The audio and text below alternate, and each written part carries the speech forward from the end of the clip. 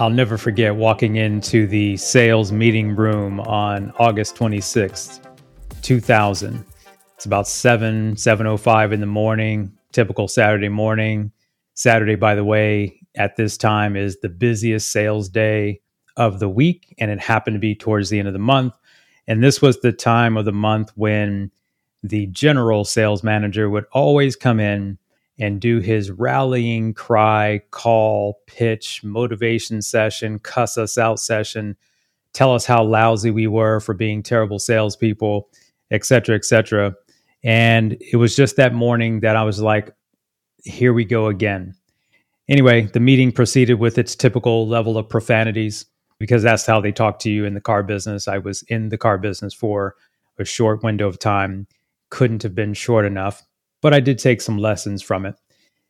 But we go out to the lot, and our assignment before we go out and sell cars for the day to work 12 to 15 hours that day because they needed to reach their goals, we had to put balloons on the cars. This was a regular Saturday ritual. You've been by a car lot on a Saturday, I'm sure, and you've seen balloons flying around. Well, they don't have a balloon committee. They don't have a party event planning team. No. During those days, it was us, the salespeople. So while we're the ones driving revenue, we also had to do the party planning as well. We had to go make the lot look good and put the balloons on the windshield and all that stuff. And I don't remember the exact time of the morning, but I'd already made the decision, but I hadn't taken the step. And I said to Felix, I said, listen, man, I'm out of here. He was like, what are you talking about? I said, yeah, I'm out of here today. I'm not even going to finish today. And he was like, dude, you must be out of your mind. You are crazy to leave this job. And I'm like, listen, man, my calling ain't here. My calling is somewhere else, and I know it. And today is the end of the day. Hey, my friend, welcome back to the Mindship Podcast. This is Daryl Evans, and I was in a conversation the other day with someone about hard decisions. And in this conversation, they were talking about, well, what if it doesn't work? And it reminded me of the day that I'm going to come back to and tell you this short story. When I walked off the job, the only job I've ever walked off of with no 2 weeks notice. By the way, I'm not advising that you should do that, but I am going to tell you that when your calling is calling you, you can't be waiting around.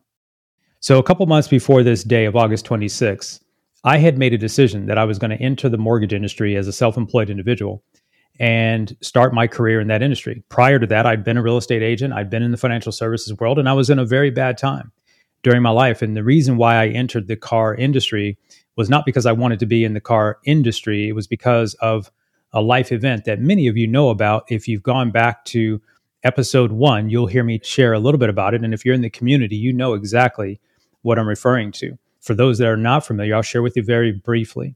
Between the years of 1998 and 2000, I was in a very difficult transition. I woke up to the reality that through a series of life events and decisions, bad decisions I'd made, poor decisions I'd made, I'd woke up one day realizing that I was going to end up having to figure out how to be a father to my 2 boys at the time from a distance of, at that time, 1,300 plus miles away.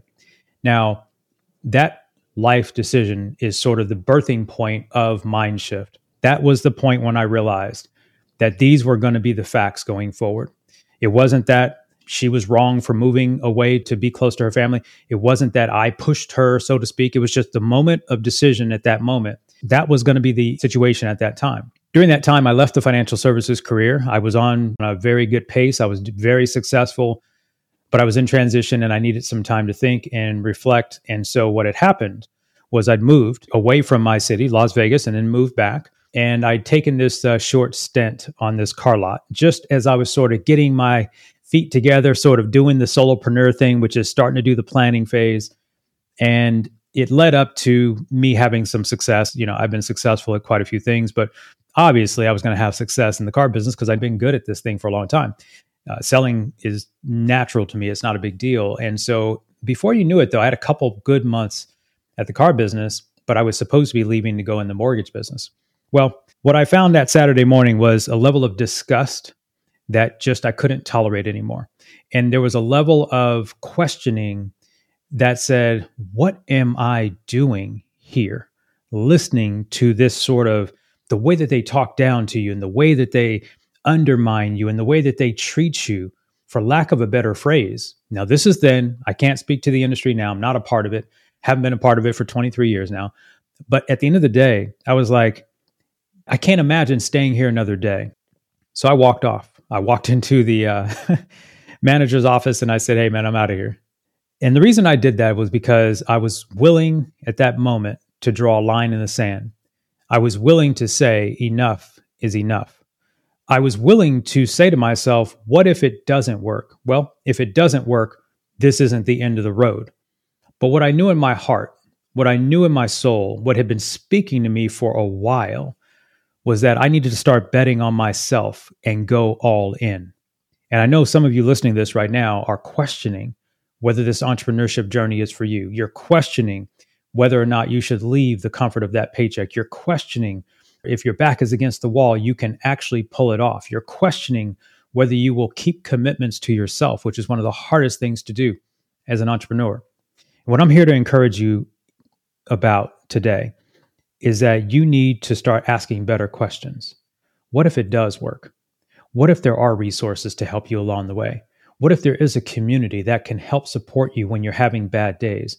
What if there's a coach, a guide, a mentor who has been down that path, who can literally help you avoid all the pitfalls that maybe they've avoided and that you would run into were you not associated with that guide, that mentor, that community? And you start asking better questions. The big thing, though, that I want you to think about today, and again, I'm not saying you should just walk off your job today if you're employed, but I am saying if there's a purpose that's pulling you, if there's a passion that is pervaded in your mind that you can't let it go, it's time to really consider taking that next step. There are tons of resources, tons of help, tons of support communities to get you where you want to go. What if it doesn't work? Is a valuable question. But what if it does? You know, whenever I've been in a situation and I ask myself, what if it doesn't work? I really sit in that question and I say, what if it doesn't work? And I look at all of the possible adverse circumstances.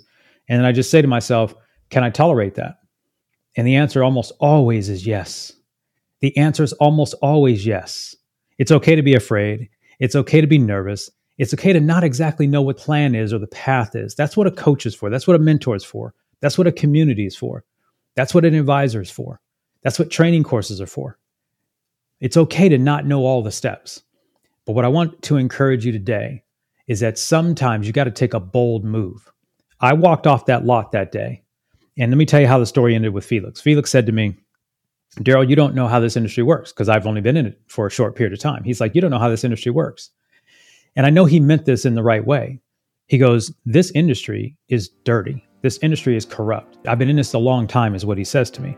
He goes, if you leave today, you're not going to get your washout commissions. Washout commissions are commissions that are paid once a month on all the cars that you sold throughout the month.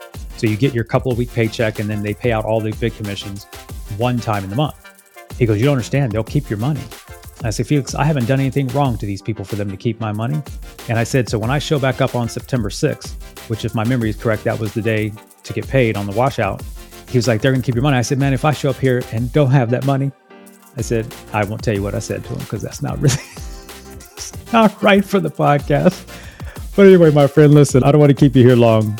What if it doesn't work? It's a viable question, but I'll leave you with this. What if it does?